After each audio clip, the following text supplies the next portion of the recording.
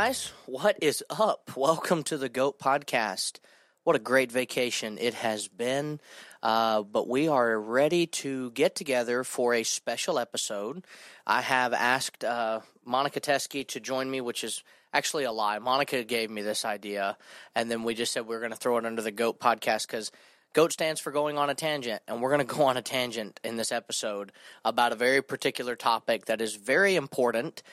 And I'm going to let Monica decide how she kind of wants this to go first. Do you want me to lead with what I know about the NFL side of this topic, or do you want to go first? You should go ahead with the NFL side since this is your NFL podcast. Okay, so many of you might remember back when we were still in our, daily shows that we would do Monday through Friday. Shameless plug, go back, listen to those if you haven't, and see how well we did with the NFL draft coverage. We covered the scandal that was the Detroit Lions gambling. And it essentially came out like right after we were going on and saying we thought the Detroit Lions were going to be a very big contender in their division this season. And then all of a sudden, like the next day, 4 or 5 of those players were suspended. And they were suspended for gambling. And it was, if I remember correctly, they were gambling at the facility, not on NFL games, but they were gambling at their own facility. And Monica, strap in, because before we get to you, I did my research, all right? And some of you might be thinking, why are we covering this? We already covered it. Well, it happened again. Isaiah Rodgers was caught gambling on Colts games, if I understand correctly, on the outcome of those games. And they're now probing into the entire Indianapolis Colts, franchise, personnel, staff, players, all of that to make sure there's nothing that they've missed. And so we decided to kind of go back through and look at this stuff. I have the NFL's gambling policy, Monica, from 2018. Let's go. And we'll get to that in just a moment. But I want to point this out first. There have been, according to an article on usatoday.com, and I know it's usatoday.com, but still, bear with us. There have been, how many players do you think, Monica, that have been suspended in the NFL in league history for gambling? I don't know. Digits? It is. Say probably 20, maybe? If you minus 10, you'd have that correct. It's 10. Now, I'm going to ask you, because I'm going to tell you the ones that have been suspended since 2018. And mainly it's the Lions player, the players that we know. Probably Isaiah Rodgers. We haven't heard about him yet, so it's probably 11 now. I should clarify. It's 11. Shaka Toney. You remember Shaka Toney from the Commanders? He's also been suspended. So those are the players we know that have been suspended. Do you know how many players were suspended prior to the 2018 gambling amendment? 3. 3, really? 3. Listen to their names. The first one was Alex Karras. Yes, the guy who ended up in Webster, the TV show. He was suspended in 1963 for a full season because he made some bets on games. He played for the Detroit Lions. There's a little trend there. Paul Hornung. I'm sorry if I said your name wrong, Paul. He's probably not living anymore. This is 1963. But Rozelle suspended this guy in the same year for betting on NFL games. And listen to this. Per USA Today Sports, he gambled upwards of $500,000. Just kidding. It was $500. Oh. But it's still, back then, that's a lot of money. And then the last player was 20 years later, 1983. Art Schlichter. And he was a quarterback, I believe, that was supposedly he had lost like $389,000 to bookies in the Baltimore area. My computer froze up on me here, so it's kind of making it difficult to find the article again. Let me close out and go back to it. But he lost $389,000. Let's make sure that's right. Yeah, to Baltimore area bookies. So He was a quarterback, by the way. Then it goes dormant. The very next one, do you know what his name is? The next player to be suspended for gambling? It was after this 2018 gambling policy, which we're going to dive into together. His name is Josh Shaw. Yeah. Josh Shaw, he was injured in 2019, and while he was injured, he bet on NFL games while he was with the Cardinals. He ended up being suspended for a full year, and I'm pretty sure that kind of tanked his status as a player. I don't know Josh Shaw. I don't know. Have you heard of him at all? No, I haven't. Then, of course, the most famous one prior to the Jameson Williams would have been the Jacksonville Jaguars wide receiver, Calvin Ridley. And he was suspended for an entire season, but was eventually reinstated due to the NFL's rules on betting. So, for Monica's sake, I'm going to share my screen, and I'm going to let her see the gambling policy in the NFL and be able to look at this. This is from 2018. Some of you might be thinking, wow, how do you get that? Google. Google is phenomenal.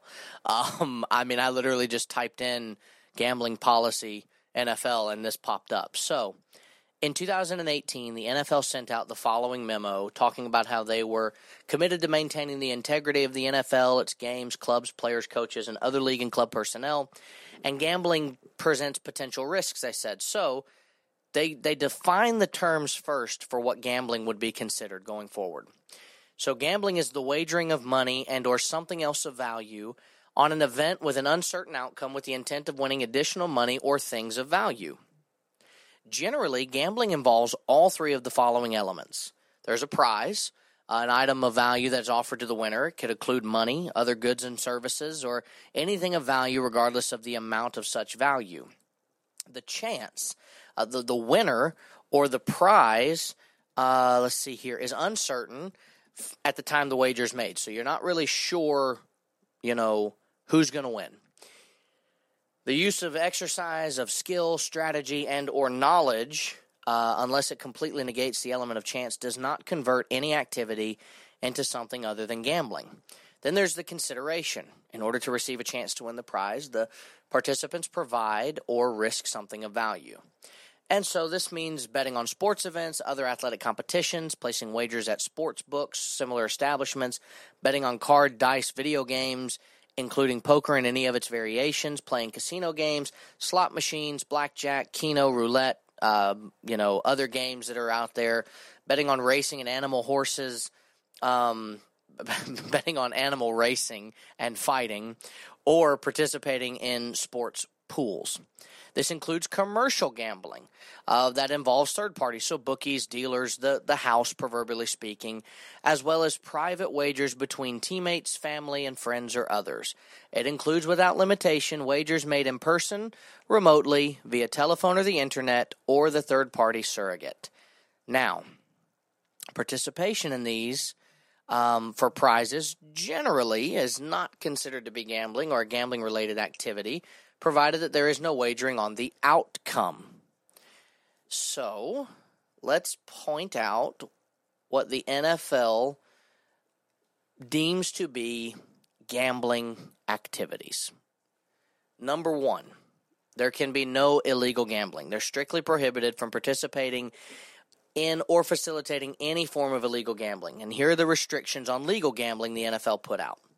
You can't bet on football games that are in the NFL. You're not allowed, any personnel of the NFL cannot place, solicit, or facilitate any bet, directly or indirectly through a third party, on any NFL game, practice, or other event.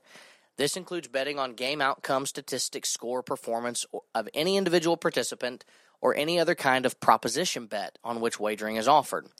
Betting on other sports. They're further prohibited from placing, soliciting, facilitating bets on any professional, international, or college and Olympic sports competition, tournament, or event. Game fixing. NFL personnel shall not throw or fix any NFL game in any way to influence outcome, statistics, or score. So you can't fix a game.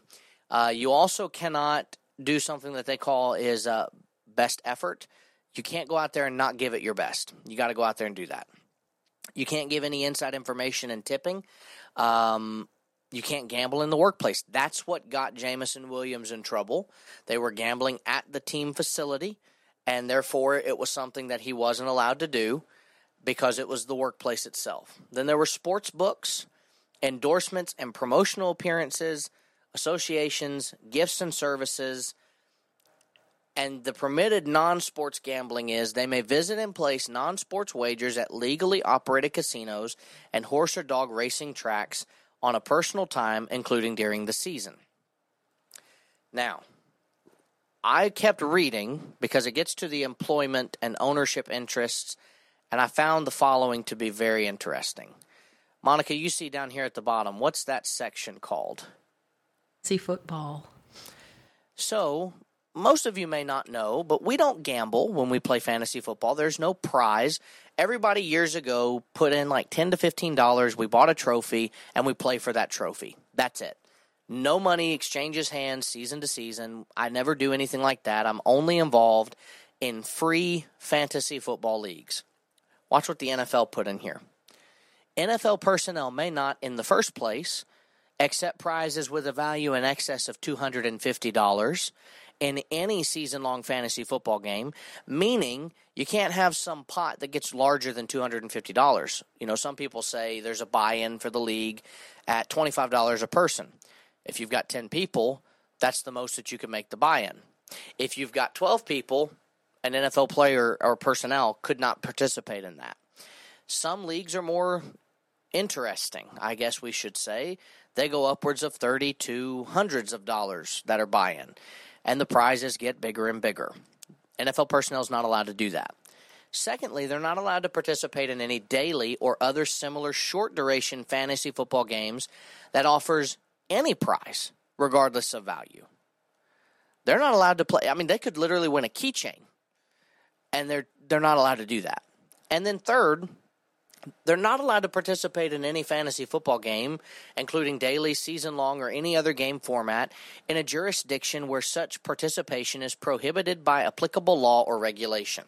So, all of that being said, there's reporting obligations that are listed in here. You know, it's a 5-page document, you know, that basically there are severe penalties in violation mode where you can have a fine, termination of employment, or banishment from the NFL for life. So let's go back now to the article that talks about the players that have been suspended, because there were 3 prior to 2018 in the NFL history. And there were 2 in one season and then another 20 years later.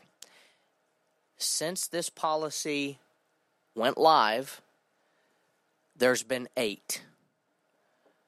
We've had 8 players, because you have to assume Isaiah Rodgers is getting suspended.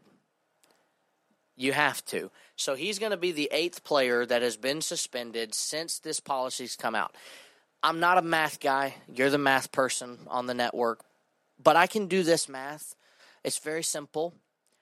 If you put out a policy that more than doubles the amount of exposure, discipline-wise, you've had to give out in less than a fraction of the time that it has been in between the last one to the nearest one, your policy's probably junk. It probably shouldn't be in existence, you know, because obviously Josh Shaw we talked about. Calvin Ridley, 3 years later, 2022, he was suspended. That means from 2019 to 2022, there were 2 people. We've had 6 players this year that have been caught. I would say either that or it unearths a problem that the NFL had no idea that they had. And every league now, every league team is being investigated. And from what I've been reading from unnamed sources and other things, we haven't touched the tip of the iceberg yet. So it's a slippery slope.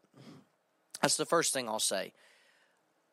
But the Lions had they had Jameson Williams, C.J. Moore, Quintez Cephas, Stanley Berryhill. All 4 of those players suspended. Some of them were unceremoniously just cut right after. I believe Quintez Cephas was one of those that was cut. Jameson Williams, first-round pick, they're not cutting him. They should, to be fair and consistent. I've always thought this was funny, and I'm rambling a bit, but I'm going to bring it back in a second. I've always thought it was funny how NFL punishments show the favoritism that is given to premier players. Because what Quintez Cephas did is the same thing that Jameson Williams did. It's the same thing that Stanley Berryhill, Shaka Toney, and C.J. Moore did. Why weren't they all released? Oh, because some of them are more talented than the other. Okay. Well, Shaka Toney for the Commanders also was suspended indefinitely for betting on NFL games. He wasn't even just betting on the NFL facility. He was betting on games. My guess is he was betting that his team was going to lose. But this brings us... That's a safe bet. Yeah. This brings us to Isaiah Rodgers.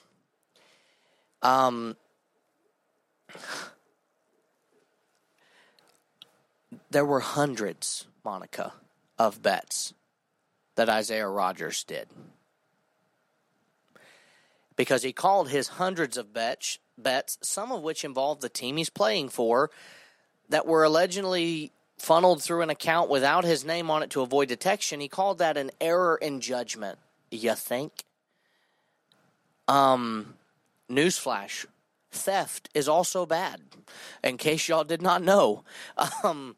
And SportsIllustrated.com had written this, and this is one of the things that we're reading about the NFL, policies of gambling and everything else. But error in judgment, I mean, sure, most of his bets were below, $100 reportedly, and several low four-figure bets were on the docket. But in the case that the amount of bets that he made is beyond an error in judgment. I will say that's more than an error in judgment, and the fact that it's going into an account that doesn't have his name on it to avoid detection, that's premeditation.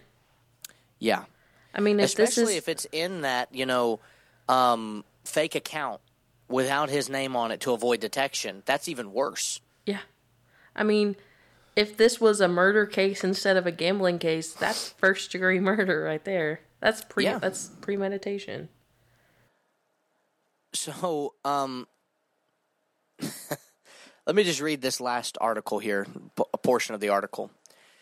Again, Rodgers' reported behavior alone is not enough to break this into a full-blown crisis. I disagree with that. But optically, we're absolutely circling the drain. A player placed bets on his own team and games that he actually suited up to play. The door has now been opened to question that fumble, that dropped pass, that poorly run route, that interception. Irresponsible social media users were already sharing damning clips from one of Rodgers' teammates Monday before we knew the identity of the player in question, sleuthing for nefarious clues as if it were a 2017 Astros home run. Certainly, the NFL deserves this for inviting gambling into its everyday life. But I doubt it has a strategy to stop us from thinking the absolute worst-case scenario is out there somewhere. MLB recovered from the Black Sox scandal. The NBA recovered from Donaghy. The NFL had already recovered from Paul Hornung, who was suspended for wagering in 1963. It will go on, but it won't be the same again. Not when potential evidence and the ability to place a bet are right at our fingertips. And so what I want to say before we throw it to the I'm going to phrase it in a mean way because it's just what I know. The lesser sports. I'm a football guy. That's about it. Before we throw it to the sports that don't matter, when we think about gambling, what did they expect was going to happen? What did they think? I mean, you allow for something that you literally in the policy have to list the get help line for gambling. And I'm a firm believer that if it has something that has, a toll-free line that is designed to help you if you get too addicted to it or if it goes too far, it's not worth your time. It's not worth it. And the NFL had to put that in their policy that they listed out in 2018. And since 2018, which was just 5 years ago, they have had, based on this year alone, an average of almost 2 players a year getting suspended for it. So when we think back to the gambling and the history of sports betting scandals, I think back to what that guy said in the final part of his article, that dropped pass, that flag, that offside, the moments that we're all going to, from now on, as long as this is allowed, go, TJ Watt never lines up in the neutral zone. Why'd he do that now? Tom Brady never throws that pass. Why'd he throw it now? Patrick Mahomes never does X, Y, or Z. Why'd he do it now? And we're going to forever question the baffling moments in sports. And the NFL, I don't think they thought of this, but with as many people going around talking about how rigged the NFL is, this doesn't help that. This makes it worse.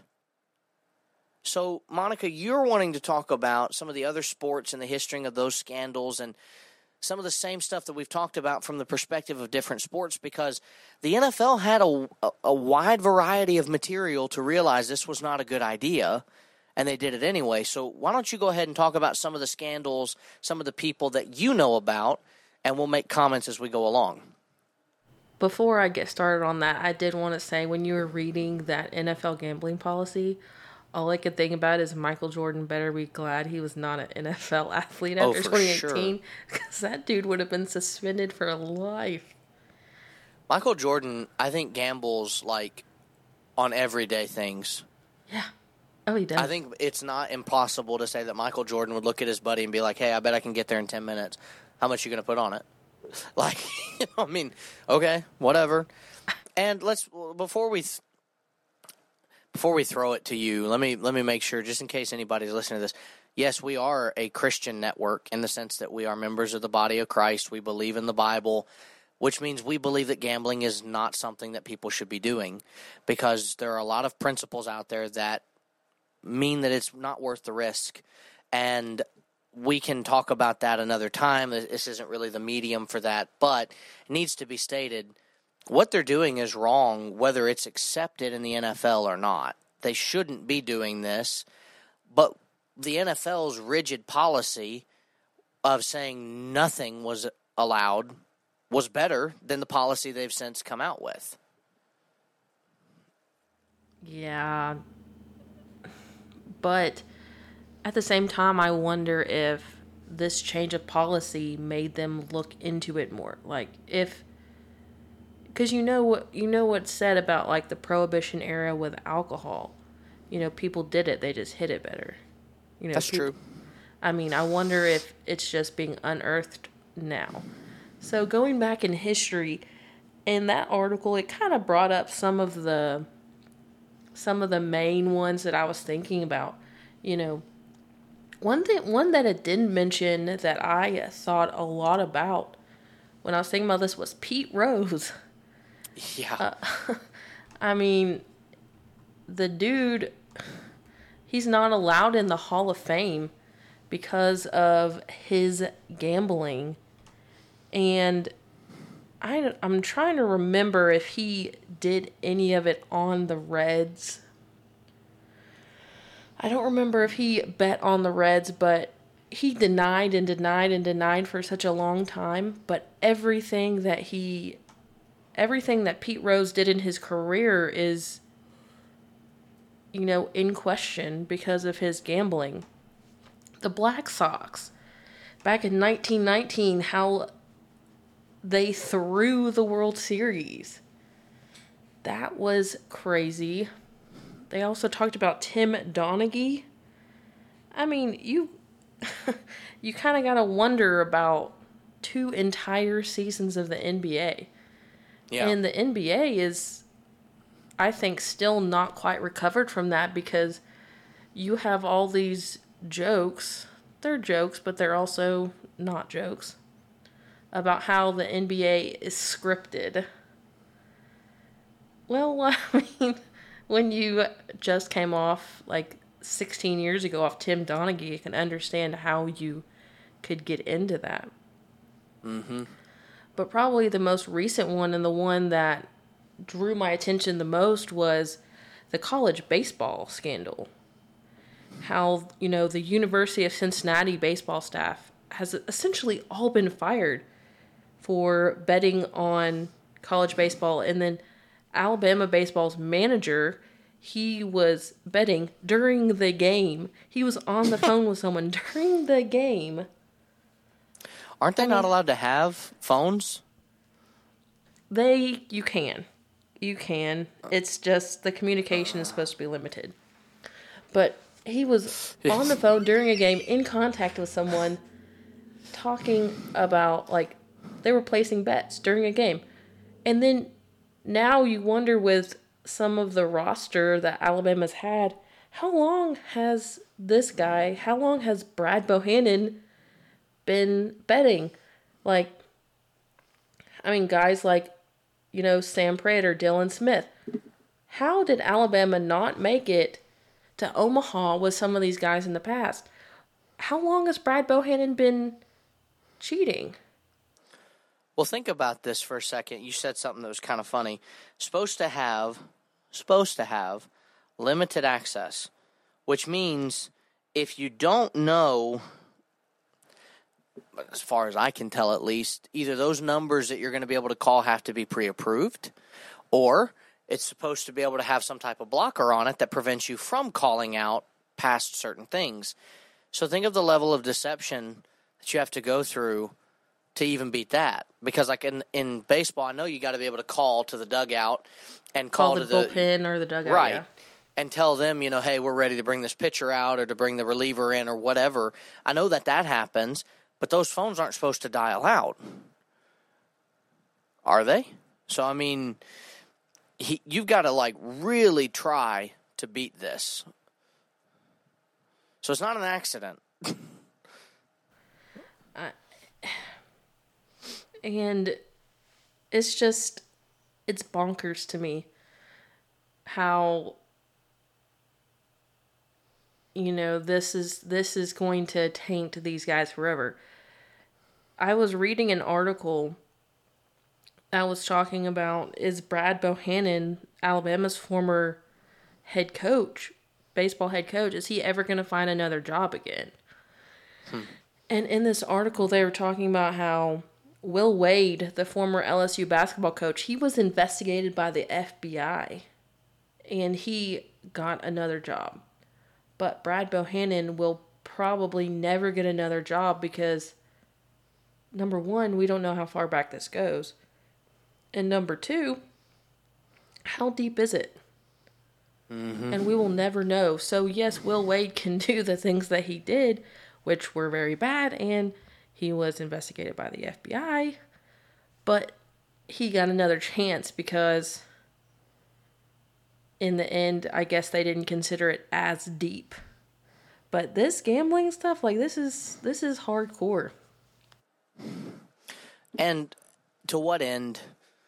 The end game of this is more scandals, more questions, more suspensions, and in reality, it's not the same exact situation, but it reminds me of when the NBA tried that new basketball, and everyone hated it, but they tried to make it work for however long it was, half a season or something. Yeah, it was half a season. I don't think it made it through the whole season. And every player, I think, at one point was like, I'm not playing. I'm just not, the ball's not safe. It doesn't have the same feel. Our shots are off. Our percentages are way down. Bring the old ball back. What probably ends up happening, in my opinion, is this policy gets reneged and reverts back to the old way. But here's the thing. How do you do that if you're the NFL? Because you're trying to design every stadium to have a FanDuel section and other places where you can go and bet inside the stadium on the game you're watching. Meanwhile, the players can't do it. So I've said before, I'll say it again, and then we have a few other things I'd like to cover before we go. Make sure you get to cover anything you might not have covered yet on this subject too. But either everyone should be allowed to do it or no one should. Well, there's a reason they're not going to allow everybody to do it, because they know it's going to hurt the integrity of the game. If you let the players bet on their own games, it's just going to call into question. Well, your other policy isn't doing that now. It's not helping that either. So the thought that I had was this, from a Bible perspective at least, there's the law of exclusion. It's something that is so restrictive that it means nothing else can be done. And it doesn't always mean that what is being done is always wrong, but you exclude the whole thing to just be safe. So, for example, it might be that if someone were to say, hey, if you wear a tie, that means you're a horrible person. Well, churches might go around and start saying, hey, stop wearing ties to services because you'll be considered to be a horrible person. Doesn't mean that wearing a tie inherently is bad, but because of the negative connotation that it brings, you don't do it. Several summer camps say shorts need to go to the knee, because if you say past the knee, it's just easier than saying shorts should come, somewhere around close to your knee. There's a law of exclusion. Well, there's another option. You could just say no shorts are allowed. And yes, that works, and several places do that. What the NFL tried to do here is the first part of that, where it's, hey, we're going to say what the guidelines are, and we're just going to try to police it. But you can't do it. At a summer camp with 120 kids, you could police it. You've got several counselors, several staff members. They can be looking out for this. How do you police the NFL and the players and personnel? How do you do that? You can't. And it's not just to the teams. It's not just to the players. It's the players, the coaches, the staff of each team, and then you have the NFL personnel, the officiating crews. Like, it's so much more than just a team. Yeah. Who polices Roger Goodell? Who polices the NFLPA? Who polices the NFL Network crew? Who polices? They can all gamble. The NFL Network crew, they can. That's fine. But why?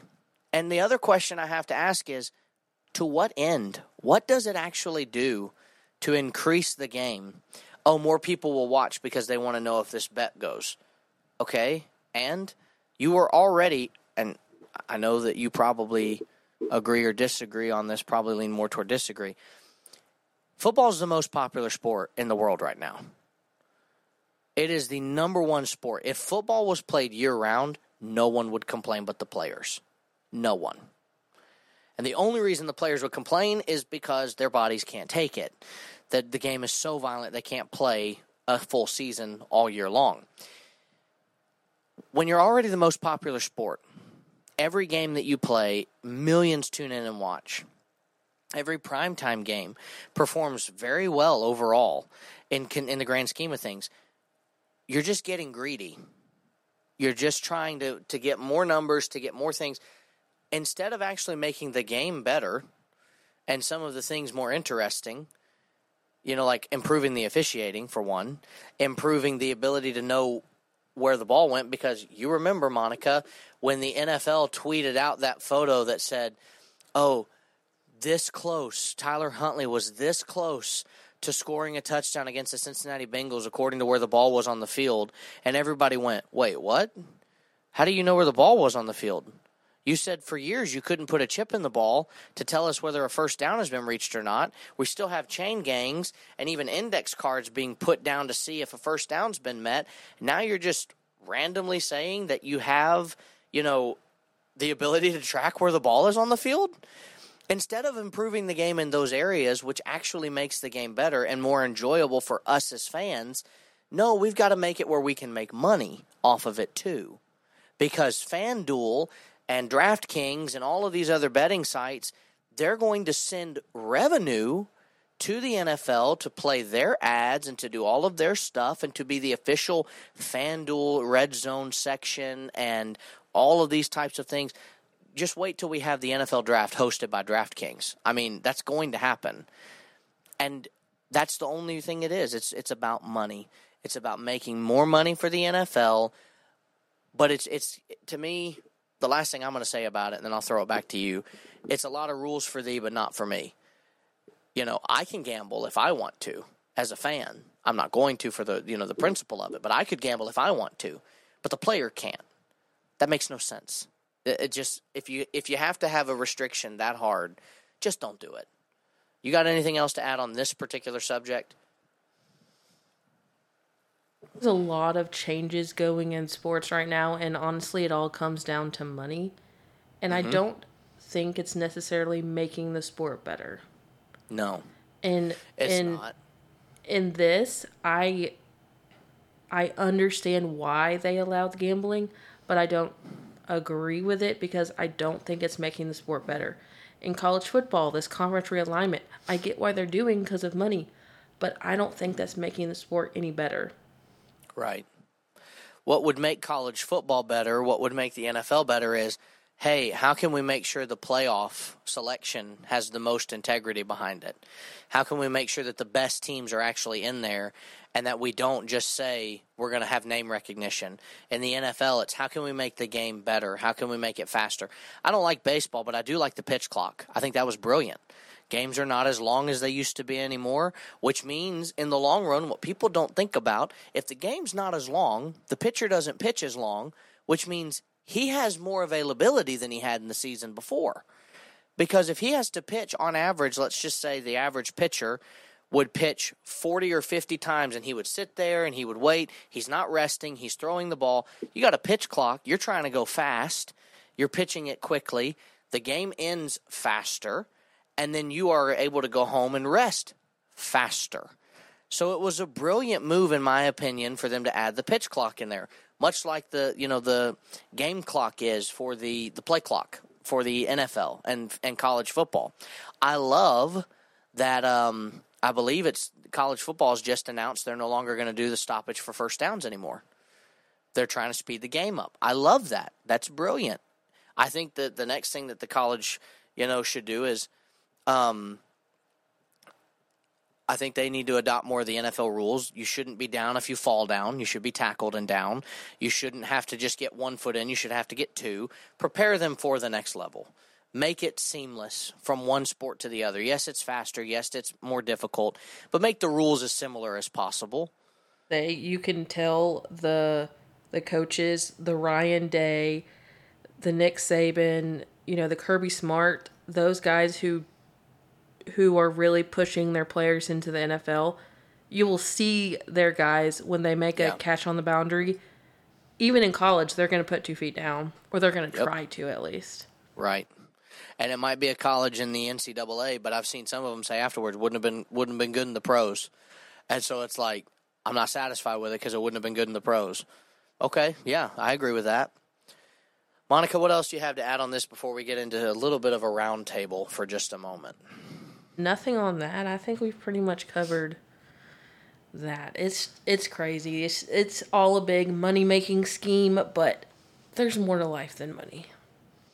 Yep. Okay, so I have just a couple of things to talk to you about that are different from this. The first is, let's get some news out of the way. DeAndre Hopkins was released, and the Arizona Cardinals decided to not make him a June 1st post-cut, meaning they are on the hook for his $23 million salary this year. Now, good news for them, he'll be off the books next year, but bad news for them, they're $23 million now against the cap that they didn't have to be. Monica, what are your thoughts about the release of DeAndre Hopkins and him not being a June 1st post-cut? I think that post-June 1st cut. I think that was a bad move on the Cardinals. Yeah. For not making it post June 1st. Why do you not save that money? Oh, I know. I mean, also what is the benefit? Like the video, have you seen the video that's been out over the past couple of days of the Cardinals GM talking with Houston's GM getting that trade done? Yep. He seems like a guy with such a good head on his shoulders. How can you make such what seems like a boneheaded mistake? Yeah. Well, and that's what kind of struck me as I watched that video this morning or yesterday. It might have been this morning. Mm-hmm. And I was watching it. And I love that. I wish the NFL would do more of that. I want to hear that stuff. That was I want to cool. know. That was so Because cool. he was having like 5, 6 different conversations. Because at one point he goes, yeah, for 6 and 86. And it's like, that's not the Texans. No. That's, okay. And so you start to kind of piece this thing together. And then I was watching it and I was like, man, that dude is awesome. And then it hit me. That dude released DeAndre Hopkins, not as a post-1st June cut. That is so amazing to me that a guy who could be so brilliant could also be so foolish. Mm-hmm. But there's another part of this that happened too. I think you might remember it. The Cardinals went to the league and said that they were upset with DeAndre Hopkins not playing the final 2 games of the season because he was pretending to be hurt when he actually wasn't hurt. Well, that backfired on them because the Cardinals were then called to task by several insiders for the NFL, Adam Schefter, Ian Rappaport, for saying, hey, wait a minute, then why'd you list him on your injury report before the game? Mm-hmm. If he wasn't hurt, why'd you say he was hurt? What'd you think of that when you heard about it? Like, what's going on with the Cardinals? They're such a disaster organization. If I remember correctly, that came out around the same time that the quality, like the team quality reports came out, talking about what, like, how each team measured up as far as like what the players thought, and the Cardinals were far and away the worst on there. Yep. I just feel like that's just a disaster organization, and their treatment of DeAndre Hopkins, and the fact that they did so bad on the team report, it just, all of it, that is a disaster organization. Yeah. Well, the next thing that I know that happened, and I might be forgetting something, you can bring it up if you want. Oh, by the way, DeAndre Hopkins has gone and visited the Titans, and he's going to visit the Patriots next week, which is completely not what I think he should be doing, personally. Do you remember what 4 things he said he wanted in his new team? He wanted a great general manager and coach, a great culture, and I think a great, team overall. So let's go to the 2 teams that have missed the playoffs the last year and both have very shaky quarterback play right now. That's exactly what we should do. Don't go sign with the Chiefs for less, or the Bills for less, or the Cowboys for less, or the Eagles for less. The Titans and the Patriots are not the first 2 teams that come to my mind when I think of his supposedly wants list. I'm amazed, they can't get him in Baltimore, price-wise. Mm-mm. But why wouldn't Cleveland want him? I know that they do, but why wouldn't he be saying, let me go back and play with Deshaun? I know the chemistry's there, and I know they've got Amari Cooper. I know they've got a great running game. They've got a great defense. All they need is some help for Deshaun Watson. So I don't understand that. I also don't understand. I've been trying to think, what team could really use him? The Panthers, maybe? Go to Carolina and help Bryce Young. Go to the Falcons and help Desmond Ridder and that offense be better. But admittedly, or go to the Colts even, and give them the true number 1 opposite of Michael Pittman, and then let Josh Downs and Alec Pierce fight for the slot. I think realistically his list is he wants to be the guy, and he wants to command that pay. Ridiculous amounts of money. Yep. Well, that brings us to the next guy who, for similar reasons, was cut, Dalvin Cook. Now, here's something hilarious. You mentioned this yesterday when we were on the phone planning this episode. Yesterday morning, I woke up. Dalvin Cook had been cut. And I was like, okay, figured that was coming. Trying to gear up and be ready for this episode that we were going to record. Because we had already planned when Dalvin Cook got cut, because we both knew it was a matter of time. Mm-hmm. We would do an episode on it. Yeah. And all of this kind of happened basically at the same time. Right, so it worked out. Not for Isaiah Rodgers, but it worked out. So it worked out for our episode. Yesterday morning, I wake up. Dalvin Cook's been released. 15 minutes later, no, he's not been released. We're going to trade him. And if we don't get a trade partner by tomorrow, we'll cut him. But every NFL team is just sitting there going, then we're not trading for him. Why would we give you a 7th-round pick even for a guy that will literally be free to sign with anyone tomorrow if you release him? Mm-hmm. And sure enough, that's exactly what happened. So as of 2 hours ago, at the time of this recording, it's 5 o'clock on a Friday, Dalvin Cook can sign with anybody. Mm-hmm. So, I have two questions for you, and then I'll close with the picture I sent you earlier. Okay. Where does he go? In your opinion, I'll give you mine too. And what does the Vikings backfield look like come September?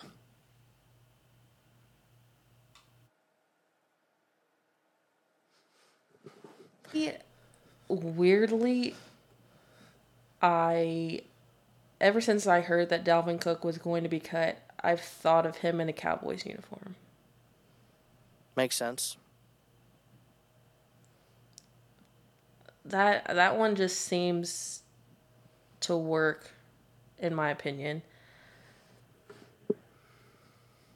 I mean, they're putting a lot of eggs in the basket of Alexander Mattison, Dwayne McBride. Mm-hmm. I think that's fair. I think that I mean, personally, I think that's a great idea, but I just can't believe that they cut a multi-season 1,000-yard rusher. I mean, it's crazy to me. So, I have a thought. Mm-hmm. I think Zeke is going to be a Viking come September. I could see think that that. the Minnesota Vikings will say, we're going to sign Zeke. He's going to take a lesser role because he's got to take a lesser role or he's not going to get signed. Yeah. But I think Zeke ends up in Minnesota and gives them a spark. And he's still good. He still has stuff in the tank. Mm-hmm. And I think that Dalvin Cook could end up in Dallas for sure. But I just have this feeling that he could end up in a team like Cleveland. Because if you're Dalvin Cook and the market's not great, people are talking about Miami, that's an option. You could say the Patriots are an option, or the Bills, or the Jets, I've heard, are even interested. But if I'm Dalvin Cook, I look... I'm going to pull my hair out. Oh, I know. I look at Dalvin Cook, and I think, okay, I saw how the Browns handled Kareem Hunt's workload. He got to play a lot. Mm-hmm. I saw how they handled Nick Chubb. He got to play a lot. And Nick Chubb needed to come out a lot. I could extend my career playing one season in Cleveland and still prove that I've got it and be a very attractive option. Because I think he signs a one-year deal. I don't think he signs a multi-year deal. But I also don't think it is crazy to suggest, and this is where I know I'm going to lose you, Chicago. Ooh. They need a running back. I don't think it's a great fit for him or for them, but they need a running back, and I think they would pay a premium for him. That hurts your Roschon Johnson stock, I know. Yes, it does. But if I'm Dalvin Cook and I'm mad at the Vikings, I'm calling Minnesota, or I'm calling Detroit, I'm calling Green Bay, and I'm calling Chicago, and I'm saying, what can I do to get on your team? Mm-hmm. I think that Dalvin ends up playing for a team that none of us are expecting, though, potentially. And he could end up in a team like the Raiders or the Broncos or the Rams or, something like that. That being said, what if he went to the Cardinals? There's all of that for you, but that would be a disaster. It would be. Well, let's close with this. I sent you a picture. You've had time to think about it. Mm-hmm. And it's kind of a la the Limitless pill from the movie years ago, where you take this pill, this will never happen to you again. So there's 4 options. The red pill is you have no busts in the first 5 rounds. Since this is Dynasty, we'll just say that you never make a bad pick in the first 5 rounds. You always hit a starter. So it's not like your redraft league, but it's that. No injuries for the whole season is the blue pill. The yellow pill is always having the first waiver priority, and the black pill is always setting your highest scoring lineup. What would you choose, Monica? I thought ever since you sent me this, I've been thinking about it. I'm leaning slightly towards first waiver priority because I like getting those guys that nobody knows about yet. And Yep. you and I think so much alike sometimes that you've thought about them too. And it bothers me because I lose out on them, a bit of the time. I have thought about it a lot too. And I would say it's between two. I'm not trying to brag by any means, but I think you and I would both say the red pill for me is out the equation at this point. I've done a good job proving I know how to draft. Yeah. So I think the red pill's out. I don't really think the yellow pill matters much to me because, like you said, I've sniped a lot more than I've gotten sniped. Mm-hmm. And so I feel confident that I don't need to take that pill and have that skill added. But where I get hurt the most is the blue and black pill. Yes. And the blue pill is the injuries. You have no injuries for the whole season. Last year, I had the greatest fantasy football season I have ever had. Mm-hmm. And injuries killed me. It's the only reason I lost. Mm-hmm. I'd sustained one too many injuries in the end, and I couldn't make it. You were about to go undefeated all the way through. Mm-hmm. And yet, at the same time, I look at it and I think, a lot of times, if I just set the right lineup, the injuries don't matter for me either. Mm-hmm. So I'm kind of torn. So I'm going to have you pick for me. You know where I stand. You know what I'd like it to be. If you had to give me the blue pill or the black pill, what would it be and why? I think it would be injury-free because historically, I think you have been beaten by that injury bug pretty severely. I mean, we were co-owners for what, like 3 years? Yeah. And I think it was every year something happened and you just got murdered by the injury bug. And ironically, my healthiest year was the COVID year. That's so funny. Which should not, the only players I lost were players that had COVID. So, I mean, you can't quantify that. No. But, yeah, last year, I went into the finals against Jameson last year, missing, 3 starting running back, wide receiver, and tight ends. Mm-hmm. And, yeah. So I'll take that. If I had no injuries from now on, I would feel confident because I think my lineup is really great on paper. And if we go on paper every year the predictions for me are that I'm going undefeated and nobody's going to get in my way, and then I end up getting hurt, and then I get hurt emotionally. So yeah, no one would be able to stop your lineup. That's right. Well, to close this episode out, because I'm on vacation again until the next big thing that happens, or until August, end of August, when it's time for me to start talking about the cuts that have happened on NFL teams and then starting it all up. Remember, you can subscribe to us on all major podcast platforms. You can go through and like us on social media. We have a Facebook page. We have a Twitter or an Instagram. Instagram. Mm-hmm. We have an Instagram. And you can email us at goatversusgoat@gmail.com, GOATVSGOTE@gmail.com. Don't forget to catch the daily news podcast that Monica seeks to put out as often as possible. Things can get in the way, but 9 times out of 10, Monica tries to put out a 5-minute or less video just detailing what happened the night before. I've listened to it some mornings and just absolutely been thankful that it's there because I can just know exactly what happened and move on about my day. And also, Monica has a softball podcast that she has done called A Girl's Best Friend, which seeks to promote softball and talking about all of the things that go along with softball. I'm not sure. Are you still doing that? I know that the College World Series are almost done, or they are done. The College World Series is done. I will do an episode on that, and then the professional leagues start up, and I'm debating whether or not I want to do one on that. And Oklahoma won it all, didn't they? Yes, they did. Yeah, it's not a surprise. No. If only Montana's knee, what could have been. That's true. But